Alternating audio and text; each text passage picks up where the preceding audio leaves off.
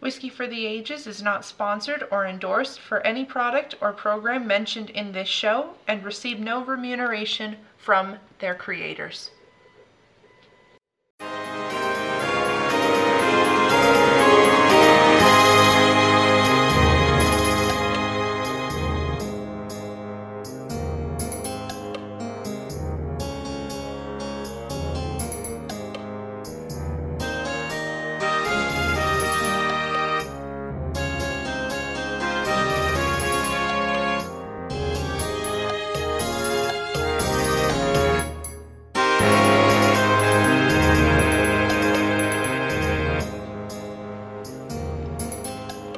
Hello everybody, welcome to Whiskey for the Ages. I'm your host, Hannah Dawson, and I'm here with my dad and sister, Brian and Alora. Hey, hi everybody.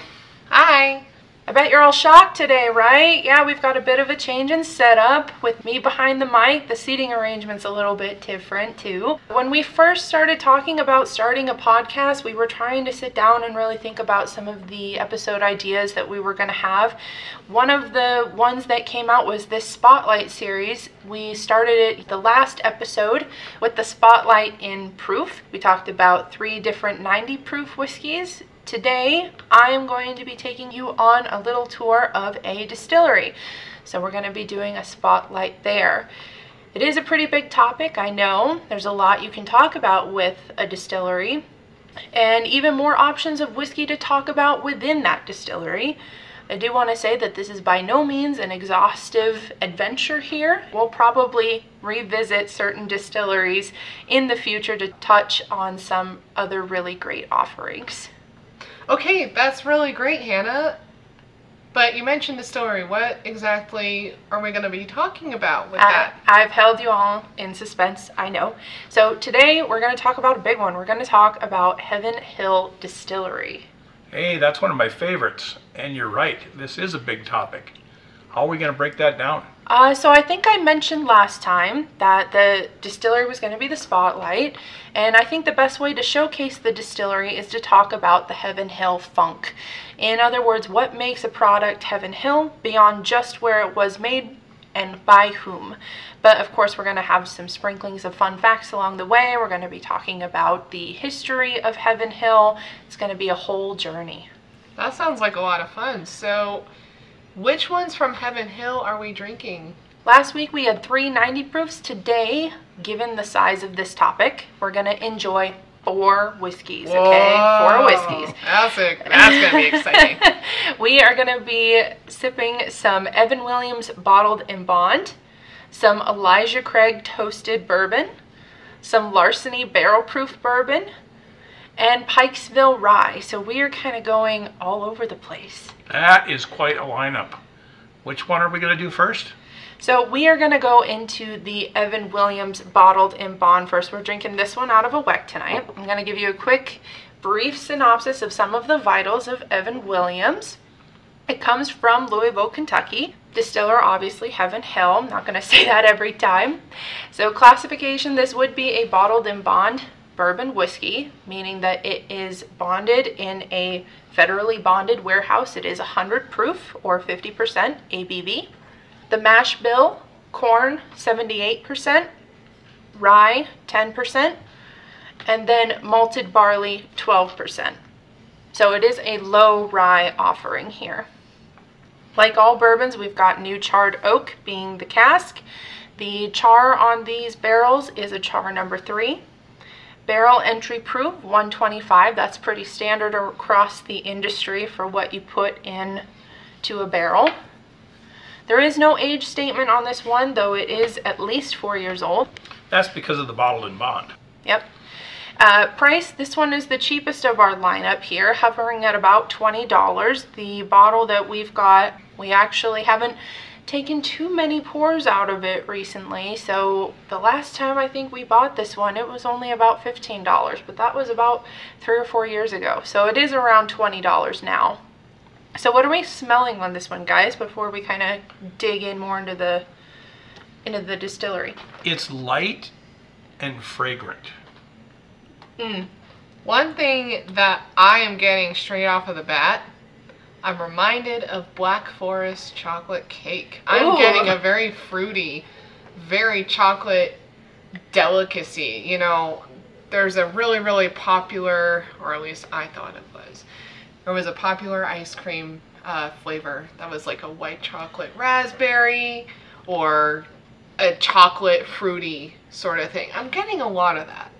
I know Black Forest has like the chocolate cake and then the cherries, but there's a bit of Black Forest and white chocolate raspberry with You this. know, I can definitely get the chocolate here. There is a bit of spice, not too much though, because this is a low rye bourbon.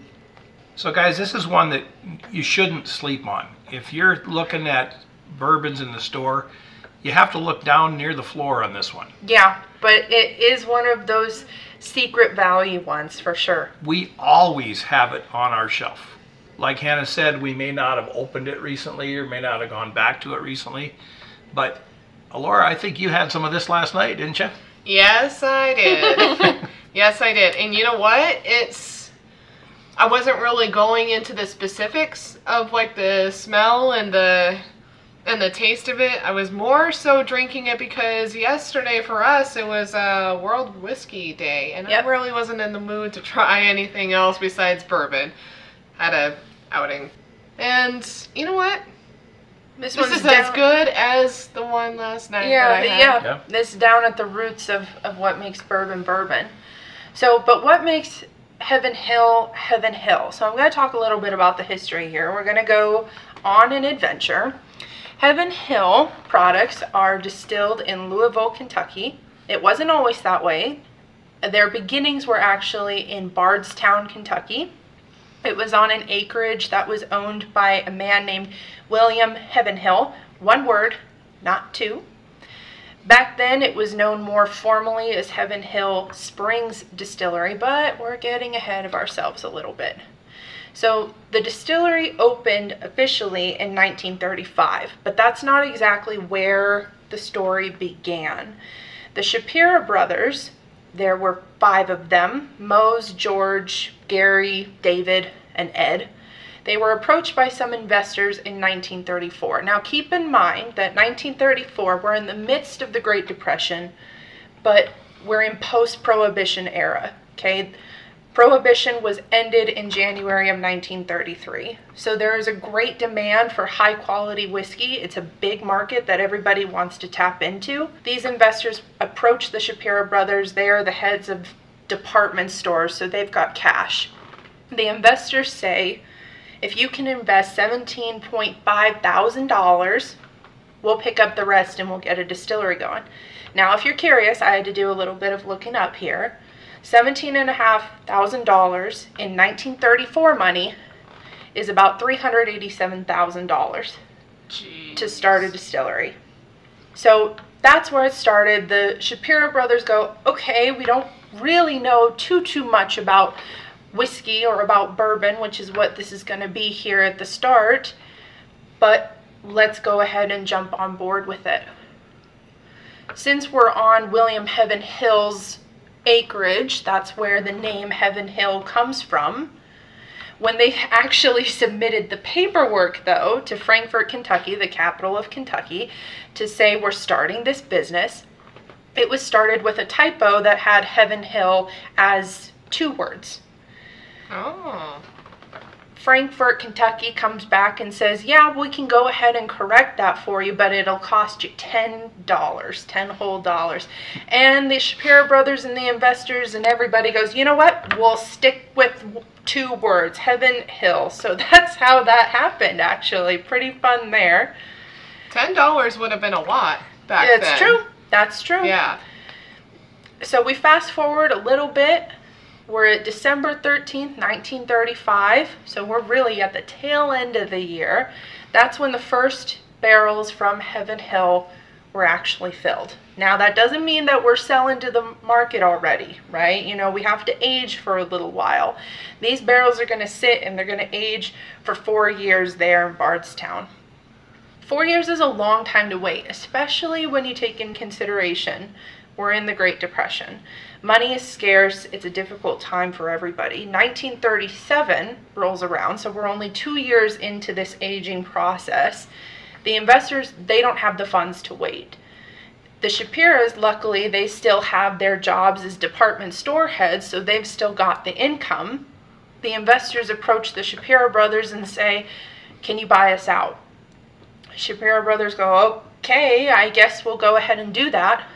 So they buy out the investors for $20,000. In 1937 money, now we're sitting at about $420,000. So wow. they chip in practically $750,000 in our money today to get this whole thing up and off the ground. Just $750,000 to start a distillery is not a lot of money. No, it's not. But hey, you know what? We are here. We're going. So those first offerings, barrels were filled in 1935. They come out in 1939. And the first product is Old Heaven Hill Bottled in Bond. It becomes Kentucky's #1 seller, actually. That's amazing. That's pretty crazy. The first product that you put out to the public, and it's a hit immediately. What a risk. I mean, there are some music bands that don't have their first hit in the first year. Right. Wow. And they'd started this whole thing with, believe it or not, people from the Jim Beam Distillery. So we've had people coming in from the get-go who are already super knowledgeable about this. Well, the Beam family has just got generation after Exactly. generation after generation of background. Exactly. So Joe and Harry Beam are the ones that helped establish this Old Heaven Hill Bottled in Bond. 1946, Earl Beam becomes the master distiller of Heaven Hill. He stays on for about 3 decades, 29 years. 1975, Earl's son, Parker, takes over as master distiller, and he helps create some of the products that we immediately recognize as quintessential Heaven Hill, which would include Elijah Craig, Henry McKenna, and our good friend Evan Williams here that we are drinking. So you guys have had a bit to sip on this while I've been rambling. What have we noticed about the taste? Well, it's got some fruit. And while it is 100 proof, it certainly does not drink like 100 proof bourbon. It seems mellow to me.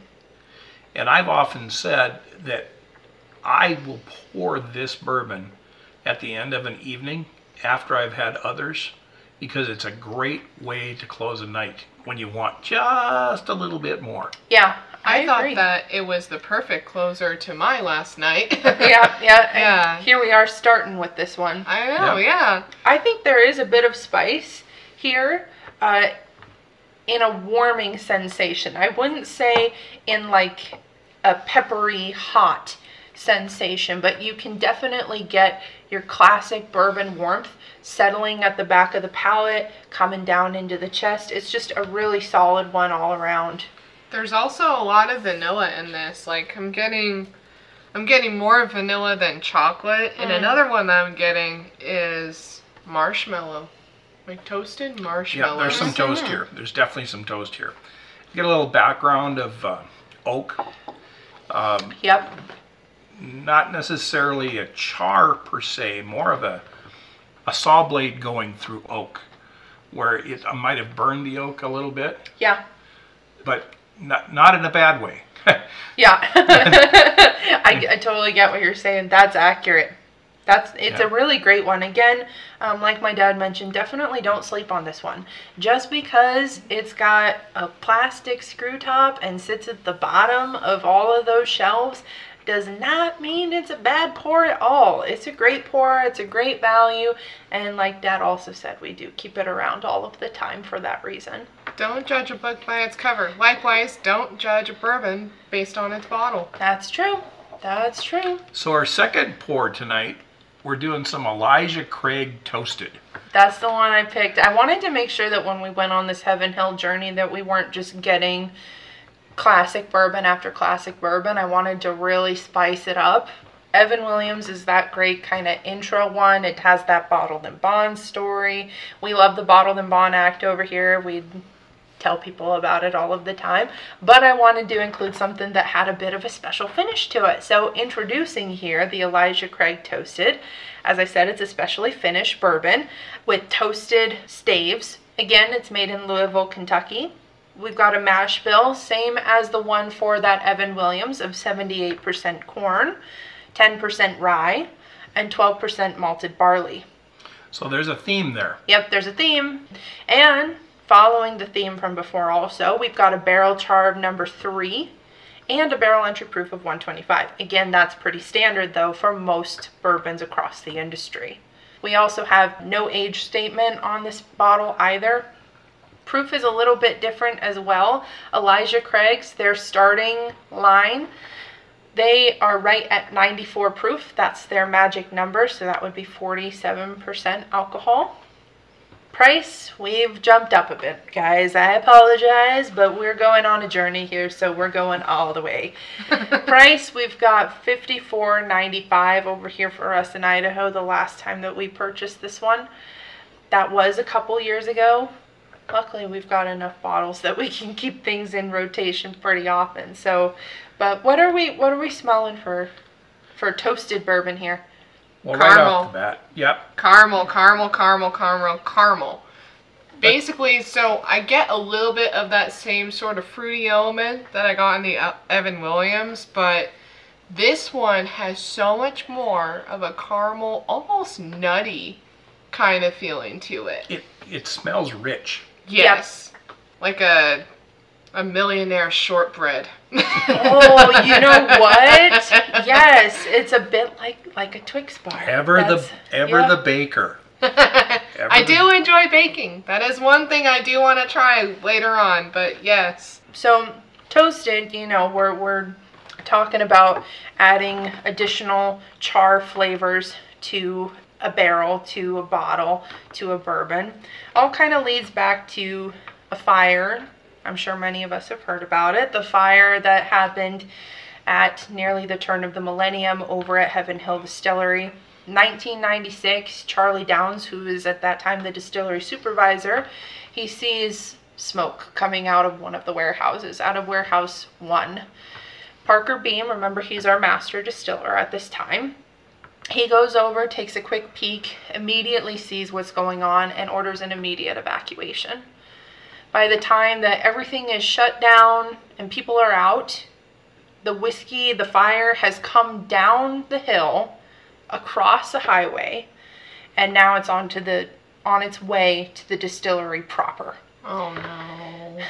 The best guess for how this fire started is weather, particularly a lightning strike. The summers and winters, frankly, all of the seasons over in Kentucky can be pretty turbulent. The wind certainly exacerbated the problem, helping the fire spread. Firefighters on scene, they were trying to protect the other rick houses by dousing them in cool water, or to keep them cool. And unfortunately, there just wasn't much to be done, and they weren't really able to take out the fire with the kind of speed that anybody would have hoped and prayed for. But there were no fatalities, so that's a great thing. But all along, barrels are exploding. There's flaming whiskey spilled into Rowan's Creek. It's overflowing it even, and that's what resulted in the whole highway being crossed with fire and likewise engulfed. So it was a pretty big event. It had some pretty long-lasting implications for the distillery. Next day, they all come in. It's estimated that about 15% of all of the product had been lost. If you're wondering what that would have been, that's about 92,000 barrels. Oh no. Equivalent to about $30 million in product. Max Shapira, who is Ed's son, he's brand new to being the president of this distillery. This is one of his first big trials as a distillery owner. And at first, you know, obviously there's going to be this trepidation. How am I going to go about this? But he says that when he went in the next day, it really was more like a business as usual sort of thing. There was so much resilience in all of the workers he'd employed. There was so much hope and determination to get everybody back on their feet, to get the distillery back on their feet. In fact, since the bottling plant was still functioning, the day after the fire, they're still packaging bourbon up and shipping it out to consumers. Like, how crazy is that? The power of community. True. Jeez. Yeah. No one would lose their jobs in this whole affair, which is incredible. And other distilleries, competitors, would actually go on and help distill Old Heaven Hill, which is their marketed, that's their big kahuna at this point. I think that says quite a lot for the industry as a whole, how everybody comes together. The industry is a community. Yeah. It really is. And bourbon takes so long just to be put on the shelf. I mean, there's a statistic, like 9 years, is it? It has to be in a barrel, and At least 4 if it's at least bonded. 4. If it's bonded. But some of the bourbons have age statements of 12 years plus. Yeah. Yeah. A couple weeks ago, we had some Eagle Rare, and it's 10 years old. Yeah. So it's a lot of effort, a lot of time, a lot of patience goes into these. And to know that there were other distilleries who, instead of saying like, hey, we can burn out a competitor here right now, they lost their actual distillery to step in and go, we'll help you distill your product in our distilleries while you get back up on your feet. How incredible is that?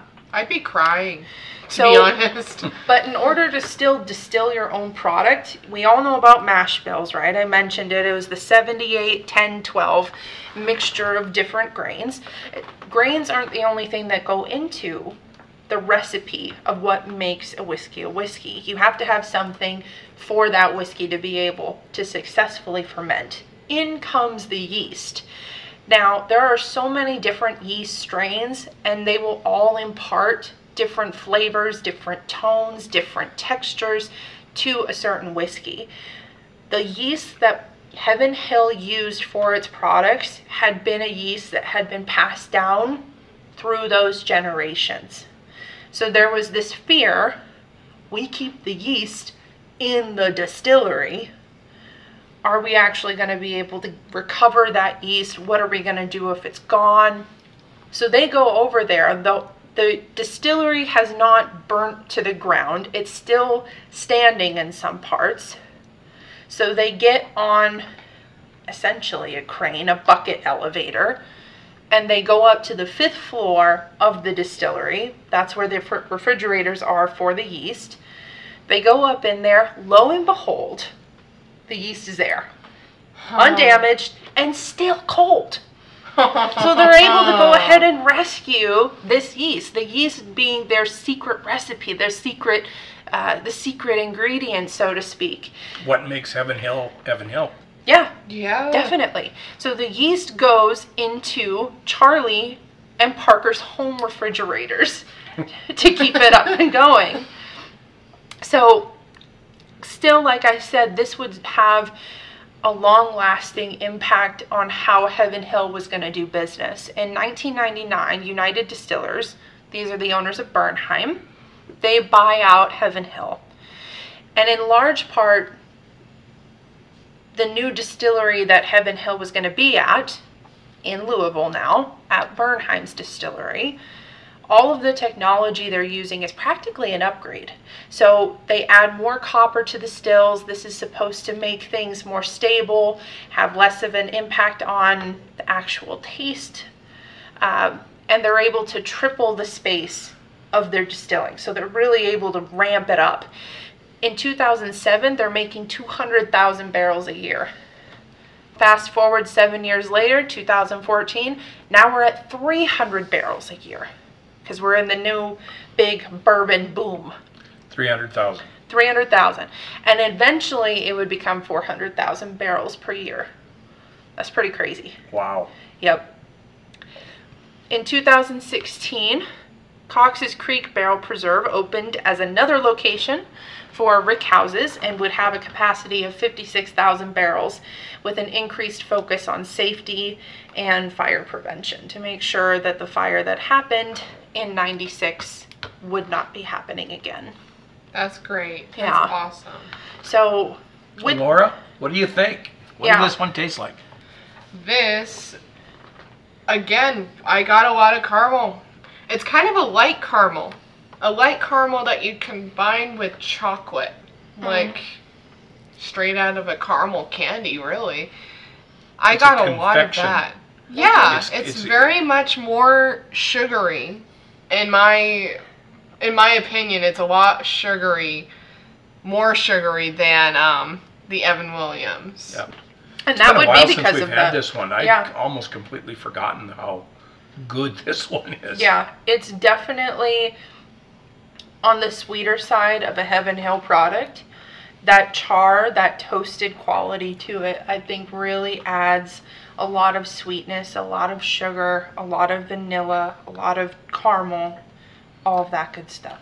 The toasting process in this, my understanding is, from what I've read, is aside from being barreled and being in the barrel for X number of years, it's then taken out of the barrels and put back into another barrel that has been toasted on the inside. Now, when we talk in terms of toasted, essentially what they're using is an infrared heating element to turn the color of the wood to its nice dark brown toast. Think toast coming out of your toaster. Well, this is just microwaves. Yes. Infrared is microwaves. Yes. So they're not burning the inside of the secondary barrel. The barrels are then filled, and it isn't very long. They don't stay in that barrel very long. 6 to 8 months, I believe, is all. And then it's dumped, small batches, and then bottled. Filtered and bottled, obviously. But whatever. So kind of an interesting process. That's a great one. Next step up, though. Larceny Barrel Proof. Oh. Yeah, I had to pull this one in. This is a Larceny Barrel Proof B522, for those who are curious. We do have about a year ago. About a year ago. We're a bit behind on reviewing our more recent Larceny Barrel Proofs. We do have them on the to-do list. There's so many things on the to-do list, though. It's easy to get overexcited. But still wanted to include one of the barrel proof offerings from Heaven Hill in this whole adventure here. So let's talk a little bit about this one. Unlike the other two that we just had, this is a wheated bourbon, meaning that the secondary grain is wheat instead of rye. We're still in Louisville, Kentucky here. Mash bill, we've got a 68% corn, 20% wheat. So now if you recall, the rye and those other ones had been 10% rye. We're really amping up the wheat here to 20% to get that full impact. And we've still got a 12% of malted barley. Barrel char still number 3, and barrel entry proof still 125. Since this is a barrel proof, the proof on it is naturally going to be a bit higher. It's going to be 123.8 on this particular batch. That would round out to about 61.9% alcohol. No age statement again on this one. Heaven Hill does say, though, that it is 6 to 8 years old. That's what all of their Larceny barrel proof batches are. And the price, this is our most expensive one of the bunch. When we got it, it was $64.95 over here in Idaho. So what do we think on the nose for it, though? A lot more mellow. This, I definitely get the bread element in. Yeah, it is bready. There is a little bit of a wine element here. I can get that. And while it is a wheated bourbon, I can still smell the corn, but I also smell the wheat. Yeah, the wheat is definitely pretty dominant here for sure. I also do get a little tiny bit of vanilla and a little bit of caramel, almost like if you were to spread it across the wheat bread. For me, whenever I make wheat bread, I always put honey instead of cane sugar. I always put that, and I think that it adds a little bit of a just warmer sweetness to the bread. I'm sure it adds depth. Yeah, it does. You're not hearing any complaints from us. No, okay, no. good. Yeah, I do want to continue making this, so I guess you guys are going to have to eat more bread. Darn it. Darn it. So Larceny Barrel Proof isn't the only barrel proof that Heaven Hill offers, which I'm sure a lot of people know. Along with the Larceny Barrel Proof are the Elijah Craig Barrel Proofs. I bet you all thought that I would have picked an Elijah Craig Barrel Proof for this Heaven Hill Distillery run, but no, I tricked everybody, I bet. You had us fooled. I had you all fooled. So, but the Elijah Craig Barrel Proofs, for those of you who don't know, those are tri-annual releases. Heaven Hill on their website actually still has all of the batches going back to 2013 on their website, which I think is pretty cool. They're all 12-year-old small batches, with the exception of one, which we'll talk about in a little bit. They are uncut, meaning that there's no water that was put into them after they came out of the barrel. They went straight barrel to bottle. That's the whole point of a barrel proof. Heaven Hill on their website, specifically with those Elijah Craig barrel proofs, say that it's to show the impact of the angel share, and likewise give a nod to Elijah Craig himself, who there are so many legends around this, and we know this, I know, but Elijah Craig is one of the people who's been credited with the idea of letting whiskey age in a charred barrel, which is obviously now how all bourbon has to be aged. It's a highly awarded series. Almost every single year there's an award out for one of the batches, A, B, or C. And the proof on those guys, those are some of the highest proofs that you can really get out of a bourbon. What do you guys, I actually looked this up. What do you guys think the highest proof is from the Elijah Craig barrel proof line? Since 2013. I'm going to throw a number of 147.5 or 147.8. Wow, okay. I don't remember for sure. Okay. I probably put in between 137 and 145. I know it's a big gap, but that is a big gap. Well, you captured, Laura, the actual number in there. The highest proof one is 140.2. Oh. This was batch C914. So it came out in September of 2014, the last batch of that year, which is pretty crazy. So the characteristics of those Elijah Craig barrel proofs, they're hot, right? They're really hot. Yeah. The spice is there. You feel warm all over it. You get a Kentucky hug if you're not careful.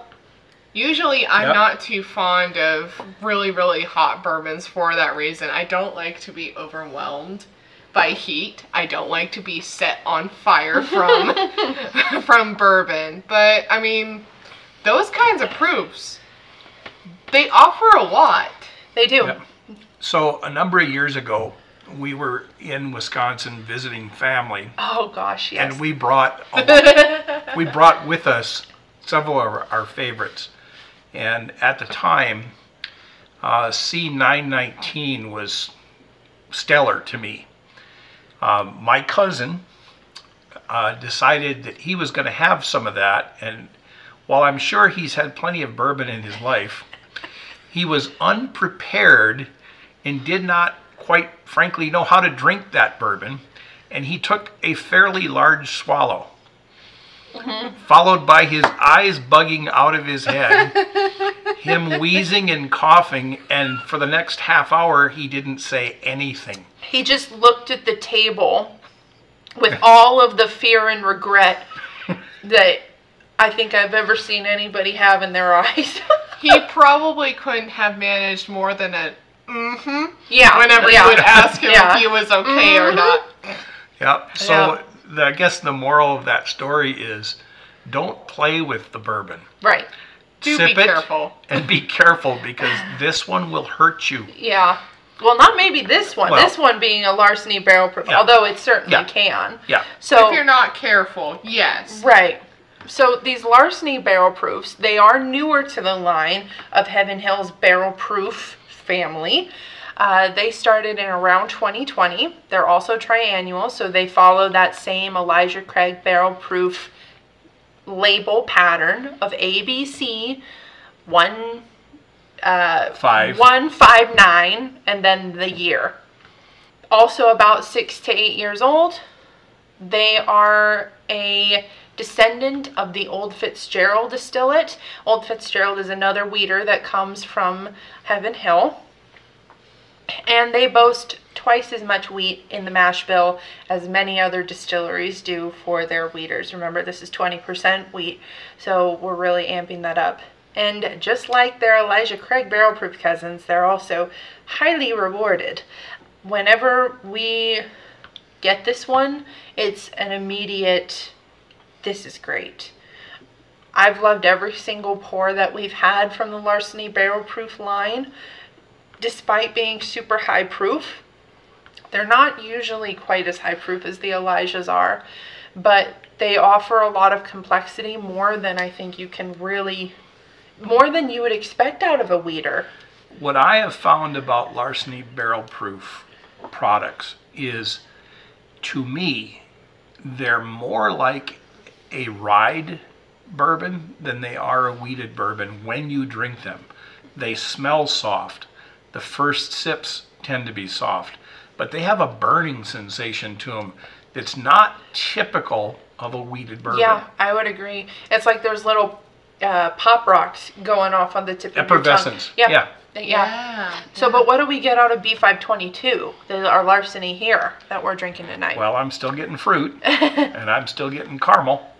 Yeah, I am getting those too. It's a little bit more mellowed than the one previous, but you know, it's still a really good bourbon. Like, I feel like after work I could come home and have a sip of this.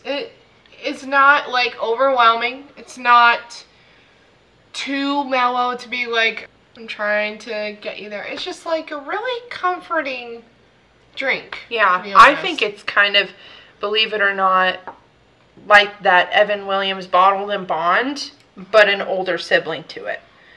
You know, and yet the mash bills are completely different. The mash bills are totally different, but they really, you can tell they're related.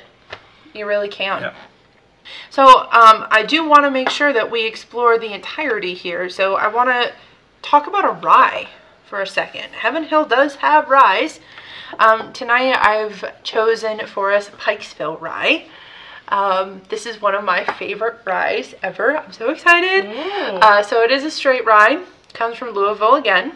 Distilled at Heaven Hill. It's distilled with that Bernheim distillery. Mash bill 51% rye. So in order to be classified a rye, we've got to have that magic number. 39% corn. And then 10% malted barley. So there's actually a lot of corn going into this. Barrel char, again, that magic number 3. We have an unpublished barrel entry proof on this one, but we do have an age statement of 6 years. We have a proof of 110, so that's 55% ABV, and then the price is right about $50. This particular one is based off of originally a Maryland rye. So I did some fun little research when I was preparing for this episode. Actually, on the bottle, if you look at it, it will say established in commerce 1895. That's obviously before 1935 when Heaven Hill Distillery opened. It started, like I said, as a Maryland product. Maryland and Pennsylvania were the two main producers of ryes at that time, so they each had their own brand of rye, their own qualities of what made who, what, etc. Maryland ryes typically were classified by being sweeter than their counterparts, and that was large in part due to a high corn content. And again, for reference, we do have a 39% corn in the mash bill here, so it is pretty high.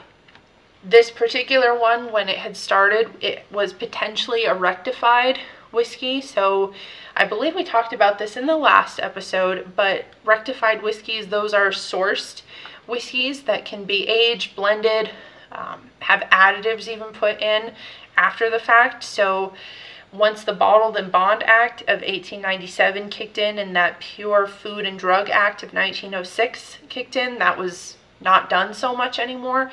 So I personally don't know how much I believe that Pikesville was rectified, given that established in commerce 1895, and that's not a whole lot of time to do all of that rectifying business until the federal law cracks down on you. So the nose, though, of Pikesville. It smells fresh. We're in a whole new arena with a rye. It smells really fresh. And it has a lot of depth in it. You know, I got that rye bread element. I did. But another one that I got, and this is going to be very, very specific, vanilla bean. Okay. Vanilla bean has a different taste than French vanilla or vanilla extract. French vanilla is very much more creamy, very, very heightened.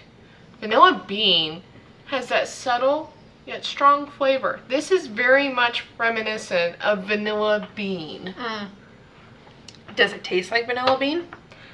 That one I don't know. Let me have a... I know I'm putting you on the spot. We've been just enjoying the nose and I've been talking and all that good stuff. There's definitely a vanilla flavor there. Yeah. Almost toffee. Toffee vanilla. Yeah, you know what? I get that. And I love toffee. More toffee for me. There's a nut element here too, but I can't quite pick it. Let's see. I get a little bit of almond. Maybe pine nuts too. Maybe. So I do want to ask though, and this is open-ended here. Heaven Hill Funk. We've had 4 now. We've had 4 offerings from, I should mention this, the largest family-owned and operated bourbon distillery. That's important to note, I think. Yep. But what makes Heaven Hill when it's in the glass? Oh, Fruit. that's a lot of... Fruit. Yeah, fruit, You I think would so? say. Yes. And I would say not a bright fruit, more of an earthy fruit, more of a deeper fruit. Not necessarily dried fruit, but more towards the dark fruit families. I would say that too. I would also say the first one I kind of hinted at raspberries and cherries. Those ones kind of carried through. I want to say the second one was more chocolatey than fruity. I would say that the first one that we had, the Evan Williams, for me, has been the most fruity. The other thing I would say here is there's not a lot of char. And that's going to be due to the char level 3 that they're putting on it rather than the 4. It's not smoky sweet. There's wood influence for sure, but it's subtle. You might get a little bit of toasted marshmallow, but to be honest, I just got like the melted marshmallow compared to toasted. See, and I think that what makes a Heaven Hill product is deep baking spices. Okay. That is true. That's me. You talk about depth and fruit. I really get a lot of baking spices. There's cinnamon here. There's nutmeg here. Yeah. There's the pepper elements. Yeah. Basically fall. Think autumn. That's Think a good autumn. way to word it. That's a good way to word it. Now, obviously, these 4 are not the only offerings from Heaven Hill. There's quite a few other ones. I'll just go briefly through a few. Elijah Craig has a whole lineup all of its own. We could probably do a whole episode like this on just Elijah Craig. But they've got their straight rye, they've got their small batch, their barrel proofs, like I mentioned. There's an 18-year-old. Evan Williams has its own line. Larceny has its own whole line. Alora's talked before about how she likes that Larceny small batch. It's a great go-to. I mentioned that Old Fitzgerald, who's that elder weeder of the Heaven Hill line. Parker's Heritage from Parker Beam has their own lineup. There's a fall release every year. There's Henry McKenna, and there's Birnheim Wheat. So quite a few different things that we could definitely talk about in the future. I see Heaven Hill being in the future for a long time. And on that note of future, there were a couple of things that I noticed that Heaven Hill has in the works going forward. I'm sure other people know about this, but this would probably be news to a lot of us Idaho folks who can't find Birnheim very much, if anywhere. Birnheim is now having a barrel proof, just like the Elijah Craigs and the Larcenys. Unlike those two others, though, it's just going to be released twice a year. The first one was in February of this year. I don't know for certain, but I would suspect that batch number 2 of the year would probably come out in August. That way it's every 6 months. That would make the most sense to me. Yeah. They are releasing a Square 6 High Rye whiskey.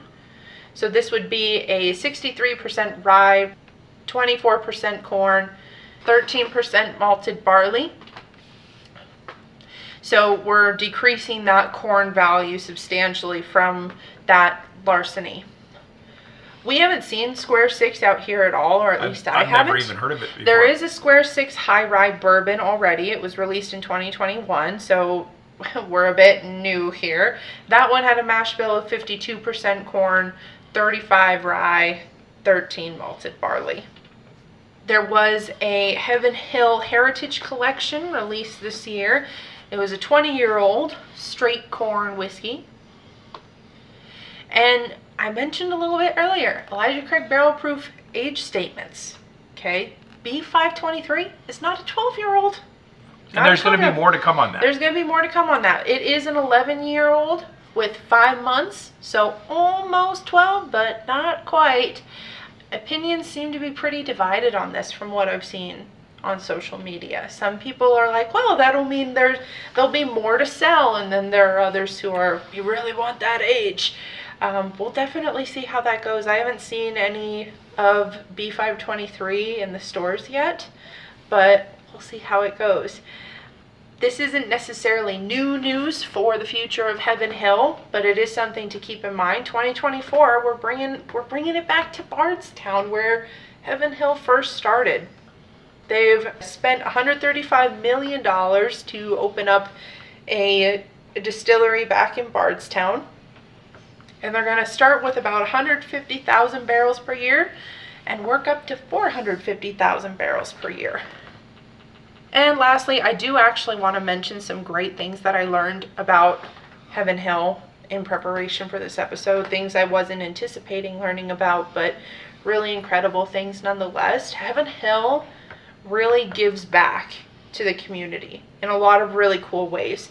They really love to focus on their local area, but a lot of what they do kind of spills out as well.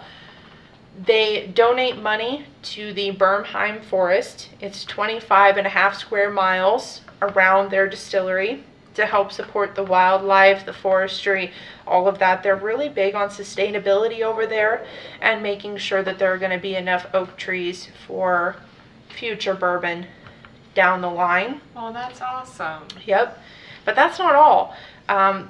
There's also the Evan Williams American Made Heroes Foundation, and since 2020, they have accumulated $500,000 for veterans for a whole host of things that veterans can use that money for, which is really incredible.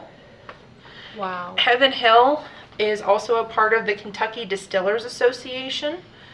There are several different distilleries who are members of this association, like Old Forester is, Four Roses is, Maker's Mark is. So they all came together after the winter of 21 and the summer of 22 over in Kentucky. There were a lot of catastrophic weather events that happened over there, particularly a series of tornadoes and flooding that just demolished the area, homes, infrastructure, everything. As a whole association, they participated in accumulating almost $6 million for victims of all of those weather events from those years, which is pretty incredible. That's good stuff. They are big players in raising funds and giving back to a women's shelter called Bethany Haven. This helps women get medical help that they need. It's a homeless shelter for those women, gives them clothes, food. Really incredible. And then lastly, something that they've embedded within the story of their distillery is the Parker's Heritage Collection. Now we have one of these bottles, the Orange Curacao bottle. I can't recall from what year. I mentioned earlier that these are annual releases. They come out during the fall. Parker Beam, who was that master distiller from Earl, from the Beam family from the very beginning, he had ALS. This is a myotrophic lateral sclerosis. He was diagnosed with that in 2010. Now, for those of you who don't know, it is a condition that gradually eats away at your nerves, greatly impacts physical mobility, and will result, there's no cure for it, unfortunately. So when Parker received this diagnosis in 2010, he went to the distillery and said, I want to have a way that we can raise money for a cure, for a foundation, for the Kentucky chapter. There is a chapter for ALS in Kentucky, for ALS, like I mentioned. And they created this Parker's Heritage Collection, of which every year part of the proceeds of those sales for that bottle would go towards that chapter. All of those bottles are unique blends and ideas that Parker had during life that they're still putting into effect now. It's been incredible. Over $500,000 since Parker's Heritage Collection was announced and is released every year. That's a very Worthwhile. amazing amount. Yeah. And you know, ALS, it's unfortunate, and it's Parker, a terrible disease. Yes. Parker unfortunately lost his life to ALS in 2017. So, but the story lives on. The Heritage Collection that he started lives on. Every year there is a new one for Parker, which I really loved that. Makes me want to go out and get more Parker. I know, Exactly. I know, Yeah, me and too. really appreciate the one that we've got.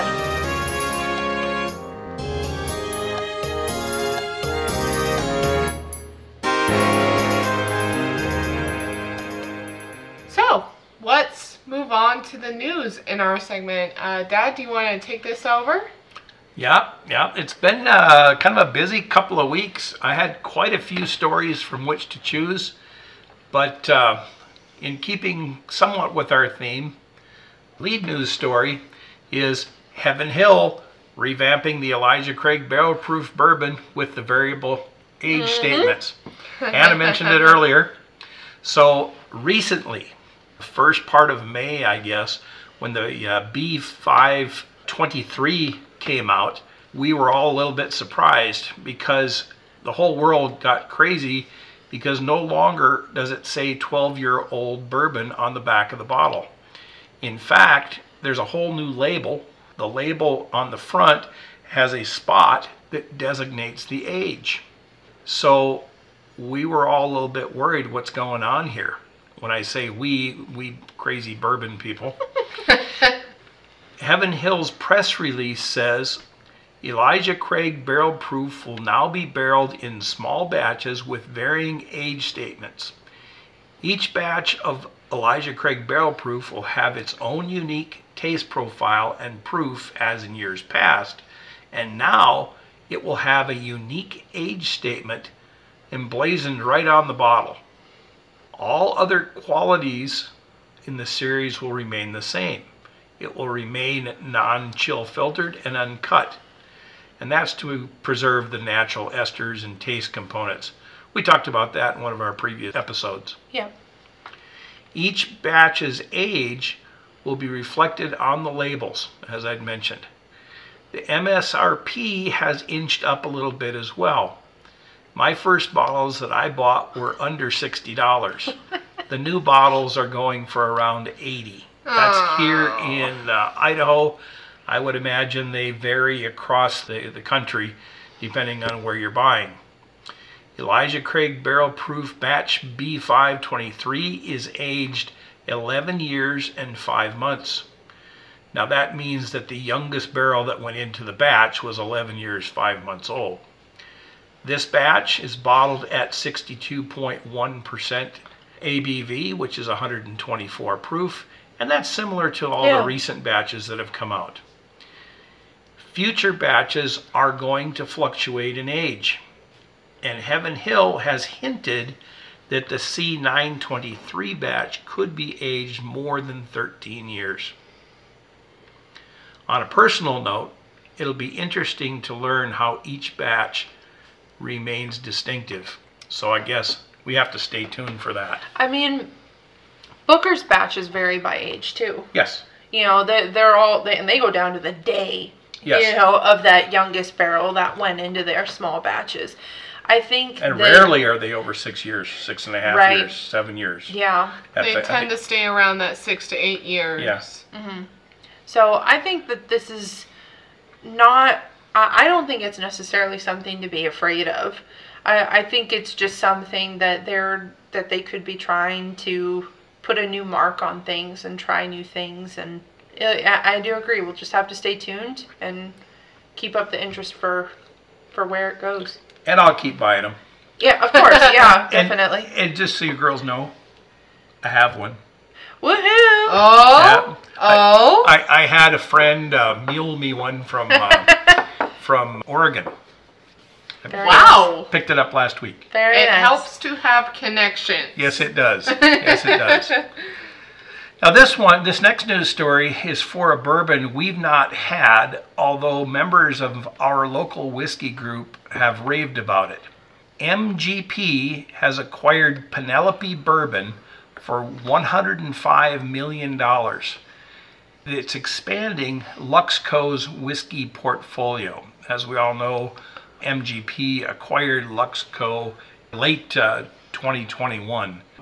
MGP Ingredients has announced that its Luxco, the subsidiary, has acquired 100% ownership of Penelope Bourbon. Penelope Bourbon was founded in Roswell, New Jersey in 2018 by Michael Paldini and Daniel Palazzi. They remain at the helm for now, but changes may be coming.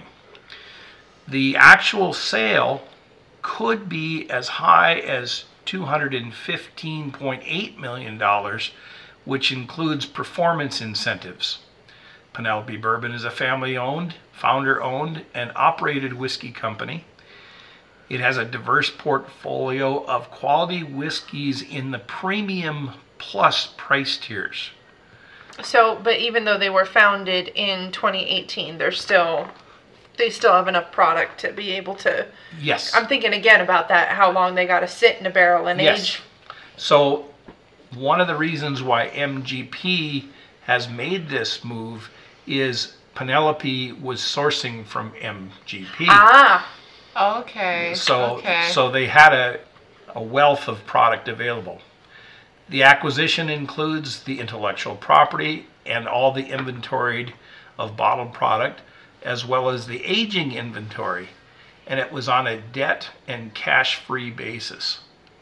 So pretty cool that you're cash-rich company. This is going to be measured through December 31st, 2025. MGP and Penelope Bourbon transaction highlights include enhanced presence in the growing American whiskey category, expands the portfolio in the premium price point brands, leverages branded spirits in the national distribution platform of MGP, which extends Penelope's reach. As I said earlier, Penelope is a current MGP Distilling Solutions customer. It's expected to immediately add to Luxco's gross margin and their basics earnings per share as soon as the sale goes through. This is anticipated to cost approximately $5 million by the time the whole purchase concludes in the end of December 2025. The transition is anticipated to close here in a month or so. David Colo, President and CEO of MGP Ingredients, said, "We're excited to welcome Penelope as part of our expanding Premium Plus brand. This acquisition aligns well with our premiumization strategy and our focus on growing high-potential, high-margin brands. Penelope is an excellent addition to our branded spirits portfolio. We look to expand availability throughout our national distribution platform." Penelope Bourbon has been one of the country's fastest growing whiskey brands, and it was named after the founder's daughter. Nice. So, we talked rye a little bit earlier, and Hannah mentioned Maryland rye. Now we're going to talk a little bit about Pennsylvania rye. Jim Beam, the owner of Old Overholt, has come out with a new label, which essentially means they've been listening to people. Rye and other whiskey enthusiasts are demanding authenticity in their products. This demand has sparked a change at Beam Suntory. Old Overholt appears to be returning to its Pennsylvania roots. A little back history. As Hannah mentioned, there was two main contenders in the rye market in the mid to late 1700s. Historically, Pennsylvania rye had no corn in the mash bill. The epicenter of America's rye whiskey heritage is in the state of Pennsylvania. All other styles use corn somewhere in the recipe. Maryland rye, as Hannah mentioned, use around 10 to 15% corn. Kentucky varieties typically double that. Oh, so a bit of taste difference, huh? Yes. A little sweeter. In the last 30 years, Indiana, or MGP, developed a 95% recipe. Huh? Jim Beam's standard Kentucky rye recipe is estimated to be 51% rye, 35% corn, and 14% malt barley. So that would be more like the Maryland rye then. More like the Maryland rye, or after a sweeter profile. There are craft distilleries in Pennsylvania and throughout the United States that are trying to resuscitate this famous spirit. People are taking distinctive steps to revive the flavors that have been lost to time. They're using traditional distilling methods such as pot stills and three-chamber stills. And there's a Colorado distillery, the Leopold brothers, making a Pennsylvania-style rye right now. Historical records indicate Pennsylvania had the most stills in operation prior to and during the Revolutionary War, all producing rye whiskey. Since then, and for almost 200 years, Pennsylvania remained a rye powerhouse. But in the late 60s and through the 1990s, distilleries fell on hard times because whiskey fell out of favor. Distilleries in the eastern U.S. were shuttered, and Pennsylvania was hit especially hard. Old Overholt is America's oldest continually maintained brand. It actually started in the early 1800s and is consistent throughout that entire time. Wow. That's another great value one that you shouldn't sleep on just because it looks like it's a lower price tier one. It's about the same price as that Evan Williams Bottled and Bond that we mentioned earlier. It's a great rye. If you're wanting to get introduced to the rye world, that's the one you reach for. If it wasn't for a series of acquisitions, Old Overholt looked like it also was going to be a victim. But it was finally bought by Jim Beam in 1987. Jim Beam has announced the mash bill used in their new releases will be 80% rye and 20% malt barley. Wow. No corn. So a lot of spice, a lot of rye, right? Yes. It will be an authentic Pennsylvania rye. That's really cool. Yep, leaving corn out puts the emphasis on the rye. So certainly there's another option that could happen. They could continue with the Old Overholt brand with this new malt barley and introduce a completely new rye. That's what I kind of think they should do. I really love Old Overholt as it is, but I would be more than happy to welcome a new member into the family. You know, keep it just more the merrier. Don't cut out anybody else or change up anybody else, but we'll see. I'm interested. Jim Beam is also sourcing the Monongahela rye, grown in Pennsylvania to make this new product. It will remain non-chill filtered to allow the traditional taste and mouthfeel to come through.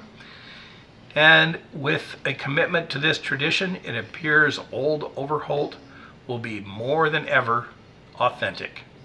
Like always, you can read these stories on our website. We have a link to all of the news articles that we get throughout the week, and you'll never know what's coming in the future. That's true. So what do we have coming up within the next couple episodes. I'm looking at our calendar here, and I'm seeing things. In 2 weeks, we will begin our interview series with a good friend of mine and a friend of the show, Greg Walters. A number of years ago, he was a manager of a whiskey establishment in Wisconsin, and we're going to discuss bar pours. That'll be fun. It's always, he's a fun guy to talk to for sure. Yeah, he definitely has a lot of ideas. Another thing that's in the future is a live stream. We'll actually get the chance to talk to you guys and have some whiskeys with you. During that time, you can offer suggestions, perhaps what you're tasting in your bourbons versus what we're tasting in mine. I mean, I know I've got a different kind of profile than both Hannah and Dad here, but it'll be a really cool discussion, and honestly, we're just here to have a good time. And we are getting pretty darn close to figuring out exactly how we're going to do that. By the next episode, we will have a distinct answer of what time and what platform you'll be able to find us on, so that you can sit down and have a pour with us. And if you decide to not sit down and have a pour with us, well, then I guess we'll just talk amongst ourselves for however long, and we'll upload ourselves talking. Take that into your own hands. That's your call. We're hoping to have the ability to bring in 4 to 6 individuals. That'd be fun. If we can, 4 to 6 individuals, that kind of limits how many people we can actually have on the call. Sign up now. Call us, text us. We will leave a message. We will have it all figured out for you by the time we are filming that interview series, and we will make sure to give you details then. After that, we do have an educational episode on whiskey history. Today we talked about the history of Heaven Hill quite a bit, but we're going to dig into some whiskey history. I know Dad's very Dad is so excited for that. And then to wrap up our season, our first season, hopefully one of many, we will be having that listener's pick. And likewise, we will have those options up somewhere in a poll for you to choose which one we will be reviewing here as soon as possible. In the meantime, though, please continue listening, share, like, subscribe, all of those fun things that people say on social media stuff. I can't believe we get to actually be the ones to say that now. And let us know what you think about the show. Let us know where you want it to go, what you think. Please give us ideas on what to talk about as well. Absolutely. But with that, I think we've just about wrapped it up. We've talked your ear off enough. Thank you so much for being with us and listening to this great story of Heaven Hill and all of its lovely products. So with that, we're going to close the show with our favorite way to do that. So cheers. Cheers, everybody. Cheers.